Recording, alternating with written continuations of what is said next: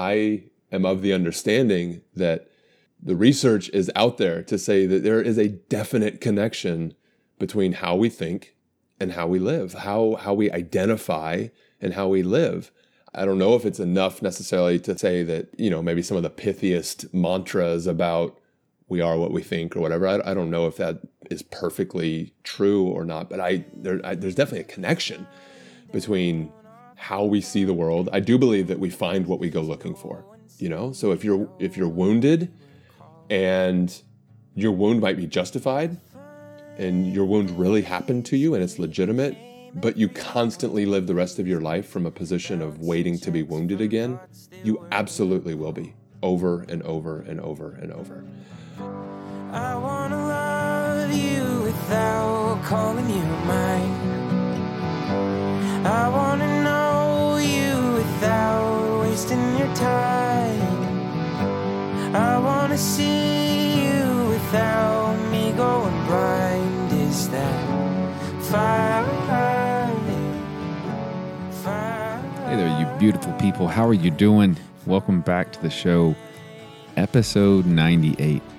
Two more until the terrifying one, where I just talk, which is, it's all right. I've committed. I put it out on the internet, so we're doing it. But welcome to the show. Really, really, really like today's conversation. So these last few months, and again, I try to stay apolitical, however you say that, intentionally.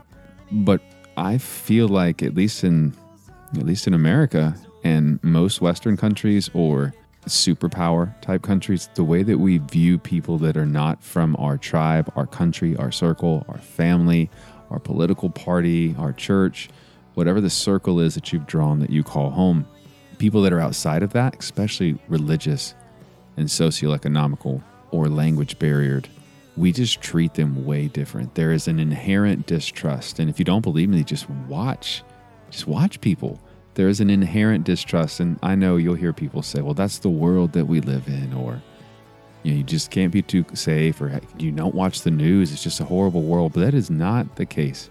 That is not truthful. And that is not the gospel. Not even close. And that's what I talk about today with Jeremy Courtney. Really hope that you like it. Let's rock and roll.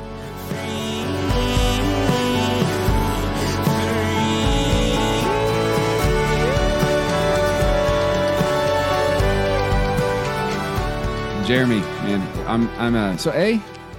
welcome to the show. And I say A lot. I've said I'm going to stop saying A, B, C, but I can't. It's just the way that I am, so people are going to have to I thought it was a Canadian A or something like, welcome to the show, A. No, I'm from Texas. We don't say A. Okay. We say, okay. What do we say?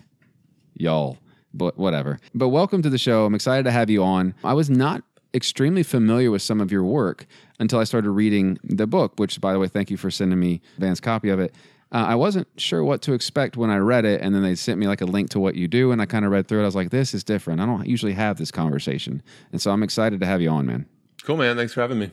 For those like me that are just like, well, who is Jeremy Courtney? What would you say? Like, what are the things in your life that have made you you, and then those things that have kind of propelled you into doing what you do now?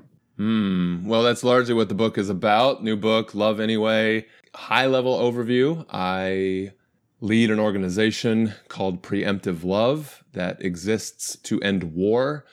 Moved to Iraq in the middle of the Iraq War 12 years ago, 13 years ago, something like that. Been living in Iraq, going to the front lines of conflict for the last decade. Syria, Iraq, our team's done a ton of work in Libya. The work has grown as we set our sights to end war, and the organization's name, Preemptive Love, as we seek to kind of lead out in this way of like really pushing the limits of what would it mean to love first, ask questions later, kind of in the spirit of a preemptive strike. And then what would it look like to when the wheels fall off the bus and everything gets really scary and you just want to give up and walk away? What would it look like to press in and love anyway, in spite of the fear, in spite of our differences, in spite of the things that are tearing us apart? So that's had us for 12, 13 years, pressing into the front lines of conflict, providing emergency relief and long-term assistance like job creation and building up communities and infrastructures in the spirit of peacemaking, in the spirit of bringing people back together, reconciling groups to one another, and changing the ideas that lead to war. So that's kind of the high-level overview of me and the organization Preemptive Love and the work we do together. So are you primarily focused centrally in the Middle East, or is it many other countries outside of that as well? We started in the Middle East, and as we've been successful and grown and developed, models and blueprints that we believe apply universally, we're engaged in everything from nuclear negotiations on the Korean Peninsula to,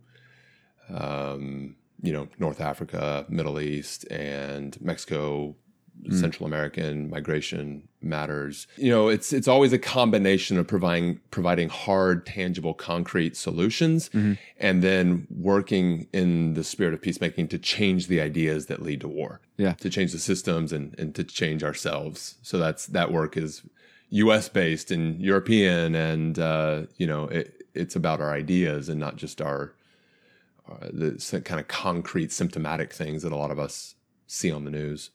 The idea of preemptive love I like, and I feel like when Christians give lip service to other countries that we're going to help, they also speak that way. And then nobody does that. And so I'm curious, how did you get into, what was the call that you're like, no, this is broken and I'm going to do something about it. And here's what I can do. How did that transition actually happen? I can't remember, either I didn't read it or I didn't pay enough attention.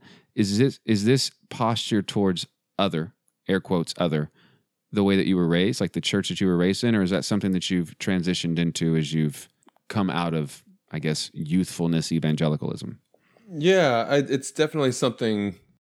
I'll say it's a continual unfolding or unfurling. There are ways to look back at my upbringing generously, my family generously, and say, yeah, absolutely. My family raised me to be considerate of the other. And here's what it looked like. There are other people out there who worship false gods, and they need to be saved. And we are right. We have the truth. We need to go save them. You need to go be a part of saving them. That gave way to kind of a next version of that as I grew and matured and experienced more of the world. That gave way to a kind of more broadly inclusive version of that, which then some of it fell apart for me altogether and gave way to a more broadly inclusive. So I think in the most generous way to look back on my past and where I come from and my family is to say, yeah, I think we did love others. And I think we did want to love others. But I also look back and go, but I think we did it in a fairly narrow way that has given way to further and further inclusivity of other people. I don't know if that makes sense. I'm still learning how to articulate some of this stuff, but that's how I'm understanding it today. Well, I can tell you as this show continues to grow, other people email me asking questions similar to that, which is why it's become a question that I ask, because I honestly don't often have the same answer either. I had someone ask me the other day, she's like, what kind of Christian are you? And I was like, madly in love with Jesus. And she's like, well, where would you go to church? I'm like, I don't know how to answer that. I don't think the denomination is the right question to ask. It's not important, if that makes sense. But yeah, so I like to hear other people's thoughts on that. I want to touch on some of the things in the book, and I'll probably bounce around. And I'll also say I appreciate how short and how brief many of these stories are. I read a lot of books, and I get sent a lot of books, and I try to be as genuine as possible and read as much as I can before I talk to people about what they've written. Because if not, that just seems disingenuous, and it's a waste of your time. We all appreciate that. Thank you. There is a chapter that calls It Matters What We Call People. And the reason I bring that one up is you talk a lot about, and I'm going to say the names wrong. Hold on. Is it? There's like a story that you're referencing in your first book, in Preemptive Love. And I don't know how to say his name. But in there you talk about, you called him a name called and I don't know how to pronounce that either, and that means free, and then you say, but his name wasn't really that, and he was never really free. And then you go on to talk about, it matters, the names, the titles, the posture, it matters to what it teaches us about other people, like the titles that we give them, the names that they're called by, the truths that they have. And so I'm curious, kind of how that shift has happened, like kind of what that means if you were to break it apart. And if I'll be entirely transparent, because all that you're back in the news cycle here in the States. So welcome back to the name calling, the pejorative as opposed to normal name, like the degradation of humanity. Like people don't care anymore what titles anymore. So why should they? Why does it matter? These are deeply personal stories. And so the guy in question here, I talk about a little bit in my first book as well. And essentially in my first book, and even in this book, I've had to play with some of the naming conventions because the situation is just very fraught with threat and retaliation. And, we've paid a really high price in this relationship.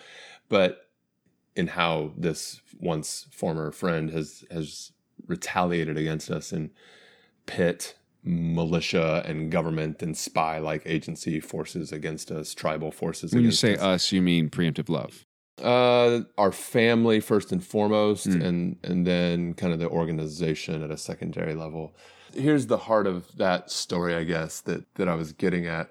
He was a refugee on the run from a war in, the 80s, 90s, growing up. His parents were guerrilla fighters. His dad was a guerrilla fighter alongside some very, very prominent guerrilla fighters that went on to become leaders of countries, leaders of the country. And he was named, they literally named him refugee. Literally, like in the local language, his name was refugee. So it's as if in the English language, you would call your son to dinner every night and you would say, "Hey, refugee, dinner's on the table." And when you think about the environment and the culture of what it means to be a refugee, kicked out, displaced, rejected, homeless, no place to lay your head, not wanted. Imagine being called not wanted, the reject, every night for dinner. Every night when you come in from playing to go to bed, your parents are essentially calling you, "Oh, rejected one, come to bed."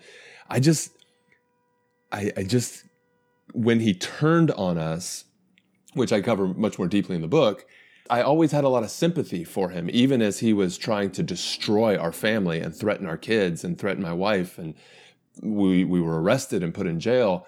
I always had a lot of empathy for him because I just thought, what must it do to a person's psyche to be called the rejected, homeless one day after day after day after day growing up? And what must it do to your psyche to make you overreach and overreact and, kind of pursue these overwrought tactics to make yourself matter and to show that you're significant and to show that you're strong and you'll never be rejected again as an adult?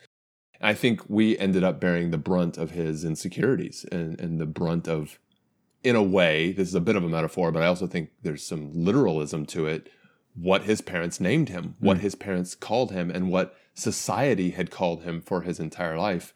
And this isn't a metaphor, like he's my friend and his name is literally refugee, but it also somehow just landed with this global significance to me once I realized it. Like this is what we do globally as well. We reject entire groups of people. We overwrite these names on them as essentially terrorist, rejected one, dirty, rapist, all this other kind of stuff. What must that do to the psyche of a person and an individual and a group to have that overlaid on them year after year after year? And maybe we have some complicity in how things play out. It matters what we call people. So maybe we should take the risk to name people more generously, to call people more affirmingly who they are at a deeper level, to even dare name people who we believe they can be.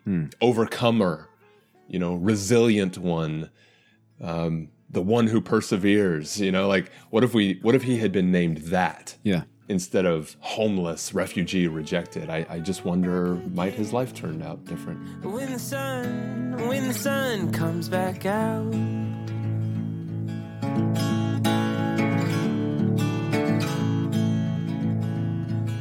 no, my friend, Sun's migrated to the west coast.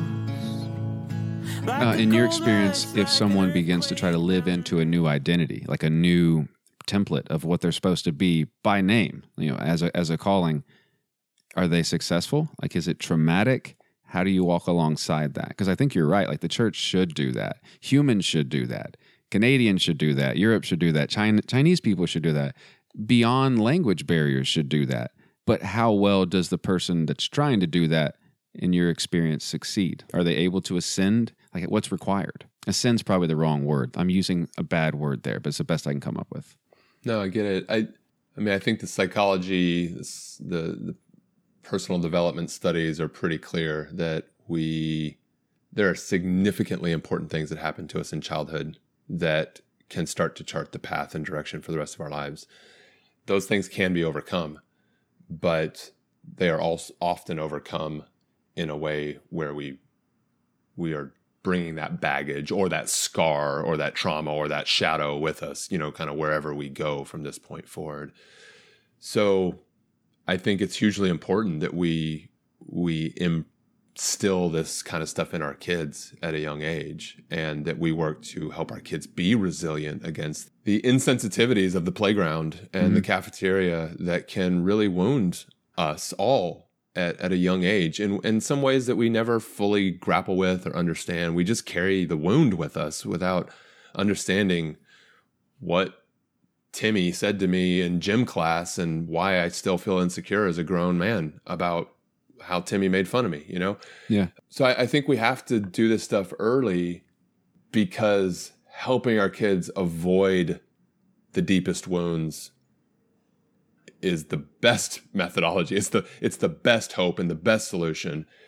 Once they're wounded and traumatized and hurt and insecure, then the next layer is, well, how can we help each other overcome? And again, I am of the understanding that the research is out there to say that there is a definite connection between how we think and how we live, how we identify and how we live.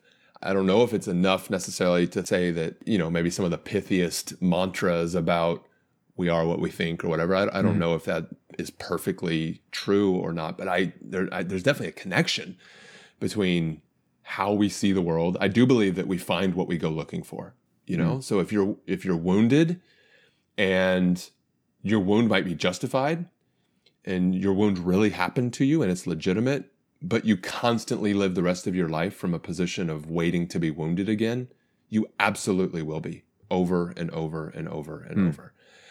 I think there's a lot of truth in we find what we're looking for, because I say that often to people when they're reading the Bible. Like, if you want to find a hateful, angry God that despises humans, you can find it. You just read the right verses and you'll find a version of God that doesn't look like Jesus. But if you want to find a different version as well, of a loving, compassionate, kind, welcoming, inclusive, divine being, you'll find that too. And there's a lot of things in between there. I'm curious, because your perspective is different than anyone that I've ever spoken to. So from what I understand, like, you've sat face to face with people of different cultures, different religions, different everything. And so what are some of the biggest misconceptions that someone like me here in Central Virginia or in LA or in Denver, wherever, have of the culture and the posture of people in Syria and people in Iraq and Iran and everywhere else? Like, what are some of the misconceptions that keep us back from actually having an honest dialogue with them? Well, I'll say it this way: people are more than we think they are. Always. Whatever thing is conjured up in our minds when we say Iranians are much more than that. Whatever thing you might think when you hear the word Muslims writ large are definitely more than that. White evangelicals are more than that, so on and so forth.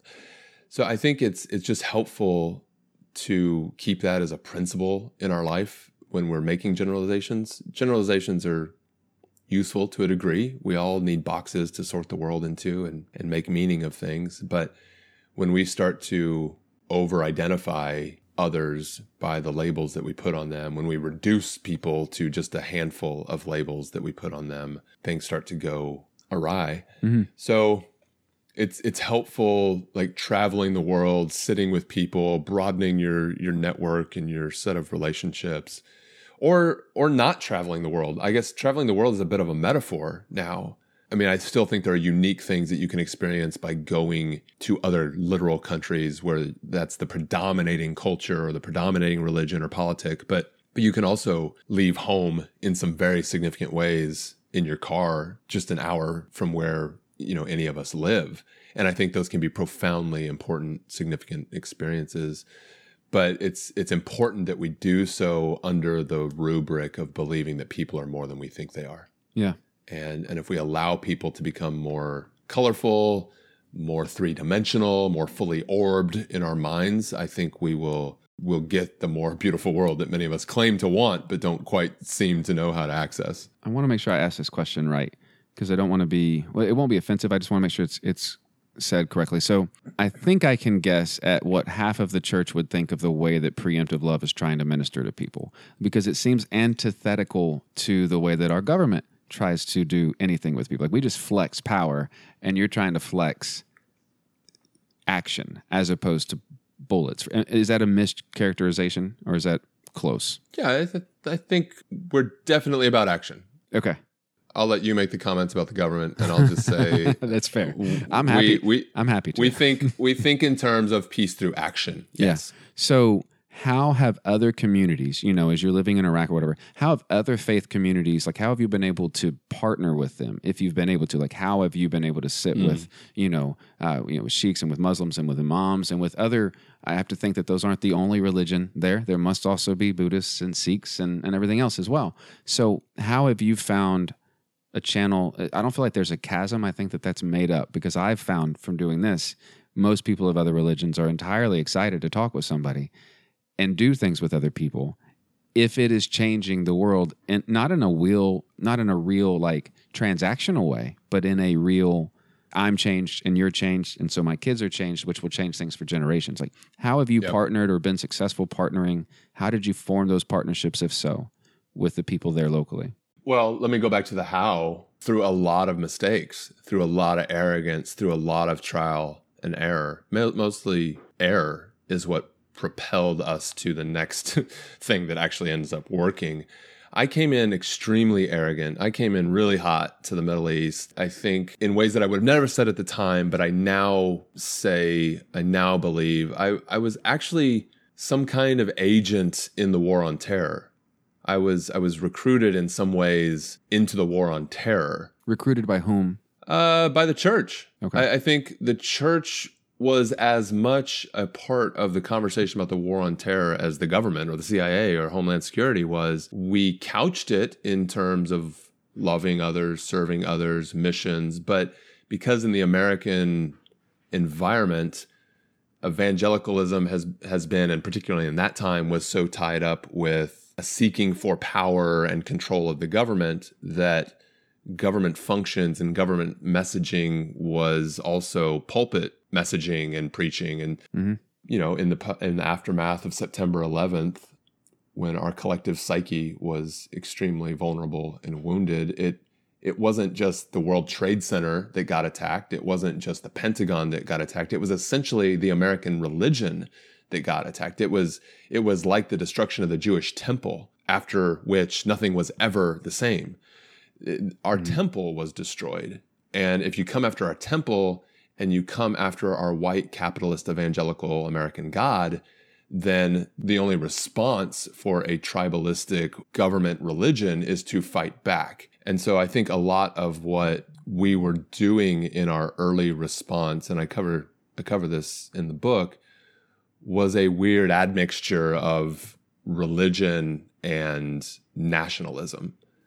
And so I brought that angst, I brought that energy, I brought that arrogance, I brought that dominating spirit of the war on terror and a kind of Christian supremacist worldview into the Middle East at a time where they were rightly very scared of people like me and Americans and Christian jihad or Christian crusades, So I made a lot of mistakes. I wounded a lot of people with my words and my aggressiveness and my sort of absolutist approach to how to talk about faith and how to engage culture. And I just brought all that arrogance with me, and I hurt people that I really loved. I hurt friendships that I really hoped would endure for a while. And that changed me, losing people changed me. Getting locked out of the room changed me. Having people not return my phone calls anymore changed me, because I had just been so arrogant and made people into projects and reduced people to just their religion and reduced people to just notches in my belt that I could try to accrue. All that changed me. So I could say more positive things, and I'm happy to in a minute, but I want to start with the error side of things and say, we became who we are. We became these kind of people who are more inclusive, and this kind of unfolding that I talked about. We did it through, I did it through great arrogance and error. And I can finally hear my conscience. Listen close to what it says. If you don't make your bed, you don't have to lie in it.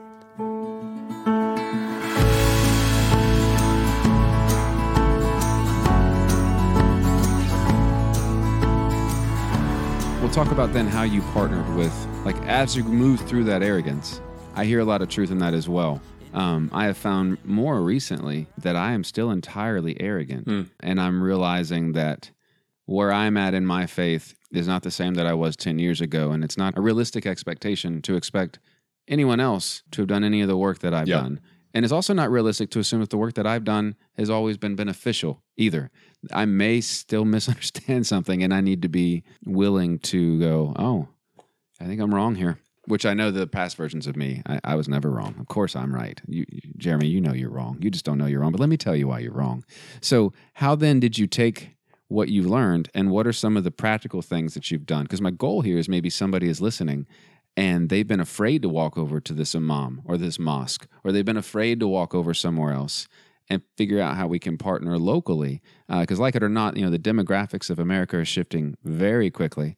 They won't stop shifting because that stuff happens exponentially because people like to have babies, present company included. So it won't get any better. And I think it was past guest a few weeks ago, I asked Brad Jersak something similar, and he's like, we need to figure out how to treat other people that we disagree with better, because their children will be the ones taking care of us, and they have long memories. They will remember how they were treated as children, getting back to you talking about childhood trauma earlier. So what have you done practically there locally that has bridged partnerships with other faiths and with other circles of, not influence, but circles of impact? I think it's helpful for me to just remind people that I got on a plane and I moved into another environment. My first country that I landed in, Turkey, I landed in with all that arrogance that I was talking about before.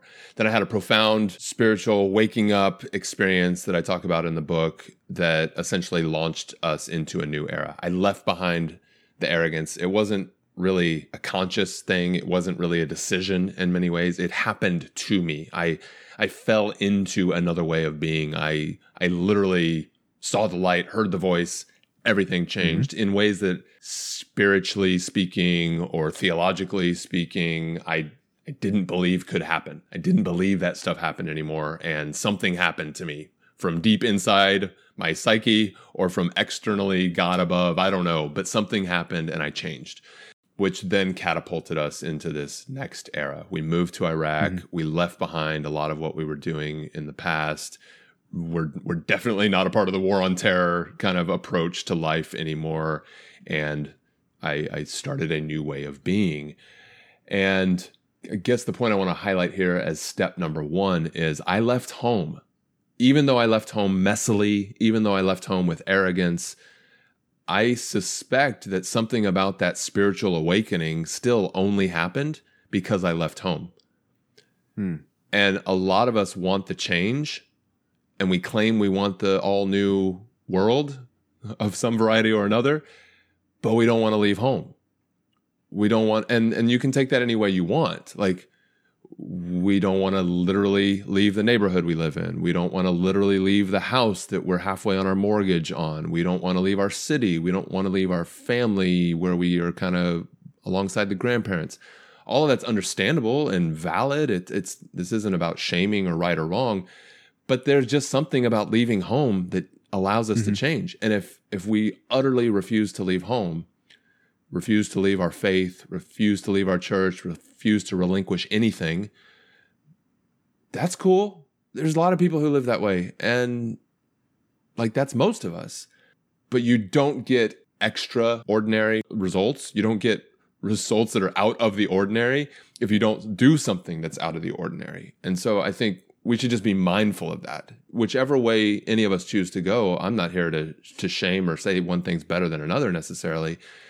But I think sometimes we carry, a lot of us, because like social activists or social influencers or missionaries or, charity types get brought on these podcasts, it can create an environment where it's like, oh, I wish my life was more like that. I should have something epic going on. So we carry a kind of shame with us, even though we know we're probably never going to leave home. Like we're never going to do the step that would lead us to that sort of thing. And it actually creates an environment of shame. And I'd rather just remove the environment of shame and say, look, if you don't want to leave home and you don't want to relinquish your control on the way things are, I'm not here to say that's bad at all. We need people to hold it down. But just like maybe give up on the idea that you're supposed to have some like drastically different life as well, because you're probably surrounded by people who look a lot like you. And so like maybe don't live with all the shame that like you need to have this super diverse life if you're not willing to take that first step that would lead you to a much more diverse life. I like that. And I like it for a couple reasons. So I used this metaphor yesterday. So when I was playing football in high school, we had a coach that drew 2 big circles on the blackboard, and in the small circle was all of our plays. And then the larger blackboard was effectively, here's where the magic happens. So like sometimes we're going to have to break out of the mold and do something. But that does not mean that someone that can't leave home or won't leave home or doesn't have the means to leave home or is entirely fearful of leaving home, that they don't have a purpose to serve in a role of someone that's doing what you do. Because you need people to pay for it. You need people to I'll break this down a different way. Like there is no way to do refugee, like after an earthquake type of support without an organization like an institutional church or the Red Cross or something like that. But there's also no way to administer it without people actually leaving and doing work, doing things with that. So there's a case for both places. But I like the shame part. Like if you can't do it, just figure out what you can do instead and do that, like how to come alongside and work. Because everybody has a voice. I find people are unwilling to use it for fear of being shunned. Yeah. I want to talk a bit about war and then children. Is there, and I say this because I am aware that the Bible is written primarily to refugees and the oppressed people of whatever the superpower happens to be at the day, Babylon, Assyria, Israel, and when Rome is oppressing them. Like, it's always the oppressed people that the Bible's written to, but we tend to take it the other way of we're blessed by God, and so we get to now do what we want to do because, of course, we're God's chosen people, when really it's always the migrant, the immigrant, the downtrodden. So is there a case at all for a nation to ever go to war? Like, is there a justifiable reason to do so? Or can we actually solve things just through love and that type of mediation? Like, with your experience, is there ever a reason to hold that posture?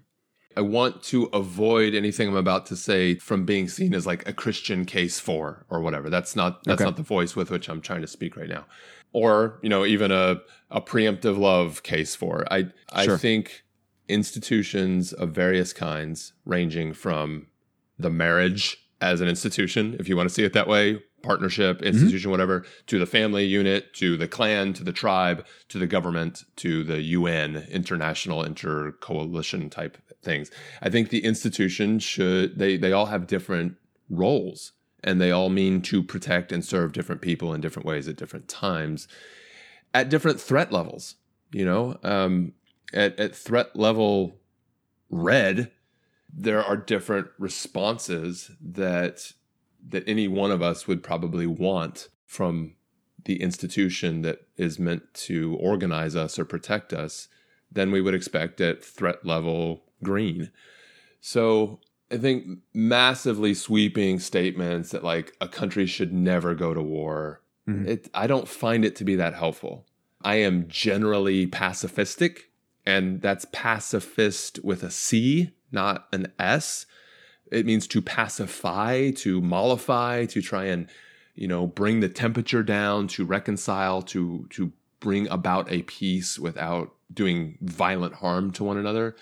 I am generally diplomatic in that way. I look first, middle, and last, hopefully, to diplomatic solutions. How can we each get what we want somehow, and what do we each need to give up so that we can get there and not destroy each other? But a general approach called pacifying may not always work. I mean, when you've got a terrorist organization like ISIS barreling down the highway, slaughtering people everywhere they go, when there's literally no one to negotiate with, when there's apparently no interlocutor who could broker peace, with whom diplomatic negotiations could be pursued, a group that cannot be trusted to deal in good faith, a group that doesn't represent some kind of principle of nationalist sovereignty. Like groups like that present real challenges to some of our ideals and our values that we might otherwise wish to see upheld.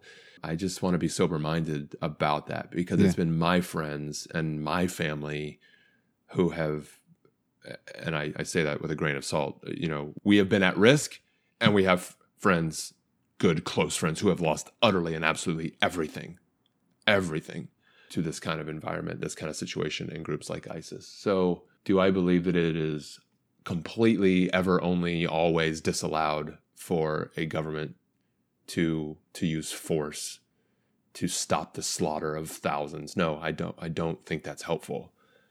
Okay. Do I think we probably use force too freely, too quickly? Do I think we use forceful rhetoric in ways that actually makes real diplomacy almost impossible? Yeah, I think a lot of our foreign policy is a mess and a disaster, but I would not go so far as to say that, force or violence should 100% be disallowed.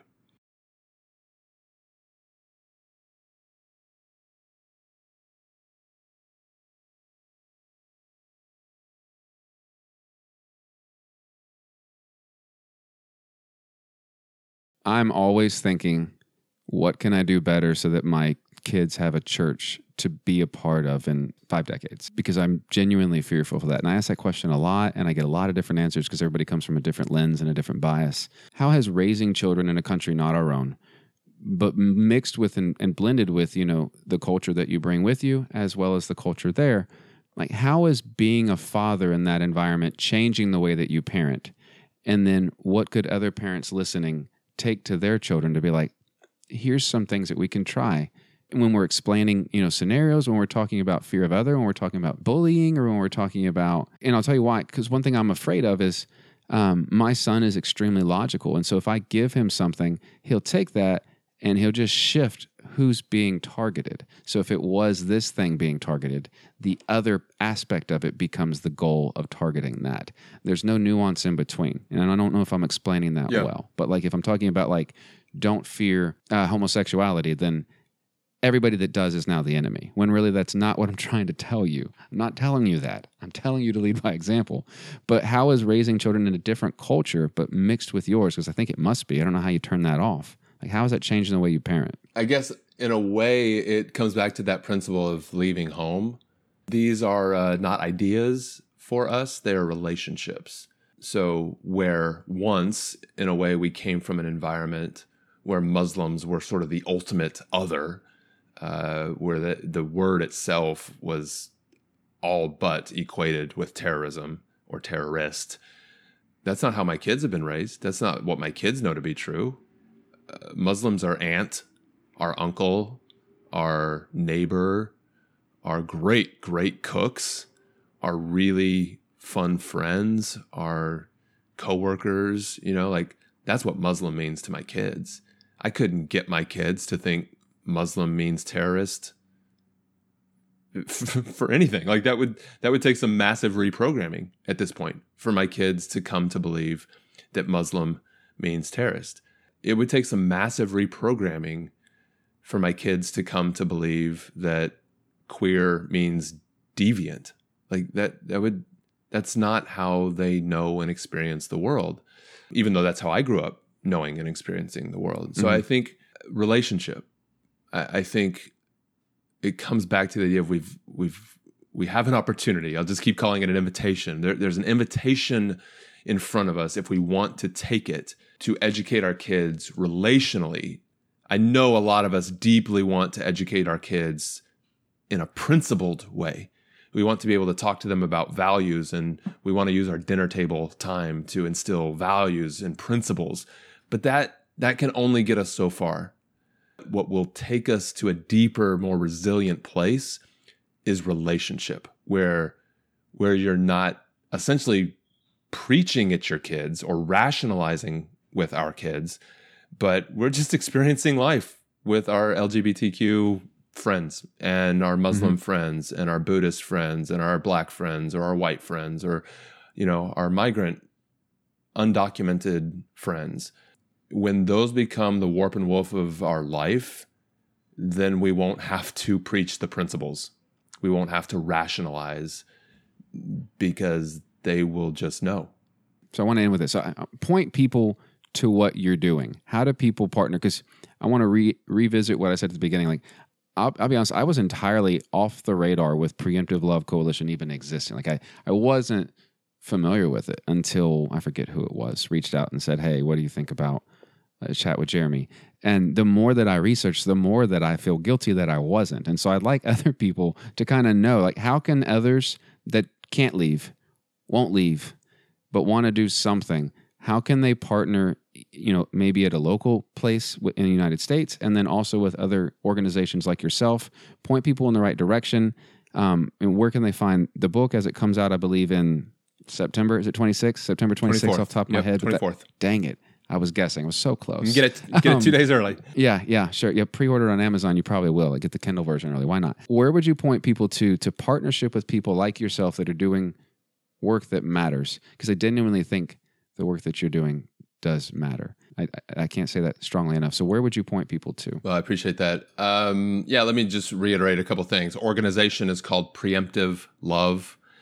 In the middle of living through these wars and these uprisings with ISIS and things like that, our work has become largely about providing emergency relief to people who are fleeing conflict and helping provide jobs, businesses, to help communities rebound and be resilient to fend off violence and war.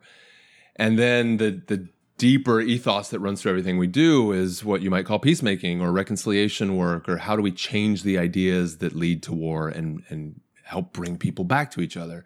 It got really scary there at times where I didn't want to love anymore. The preemptive love idea is born out of this idea that, like, what if we love first and ask questions later? It was full of like youthful optimism and zeal. And then the wheels came off the bus and like, I didn't want to love anymore. And this beautiful friend and person in my life spoke up and said, I think we need to press in and love anyway. And so this idea of like loving anyway has become the predominating theme of my life and our work. The book is called Love Anyway. And it's all about acknowledging that, yes, sometimes this stuff can be scary as hell. Yes, we have these things that are truly different between us that are driving us apart. But without surrendering in the first step who we are and how we know ourselves to be, we can press in toward one another. We can press in toward the front lines. We can press in toward the things that we don't understand. And we can work together to heal what's tearing us apart on the front lines where we live. In Virginia, in Los Angeles. This isn't about, when I say leave home, it's not about getting on a plane and going to Iraq. It's about leaving the familiar. It's about the circles your coach drew on the board. It's where the magic happens. So if we want to do more than rationalize with our kids over the dinner table, if we want to do more than, take a principled approach to education, but a more experiential or relational approach, we are building and have built those tools for you. We have what's called a Love Anyway gathering. Love Anyway gathering is meant to be a new kind of community in your neighborhood.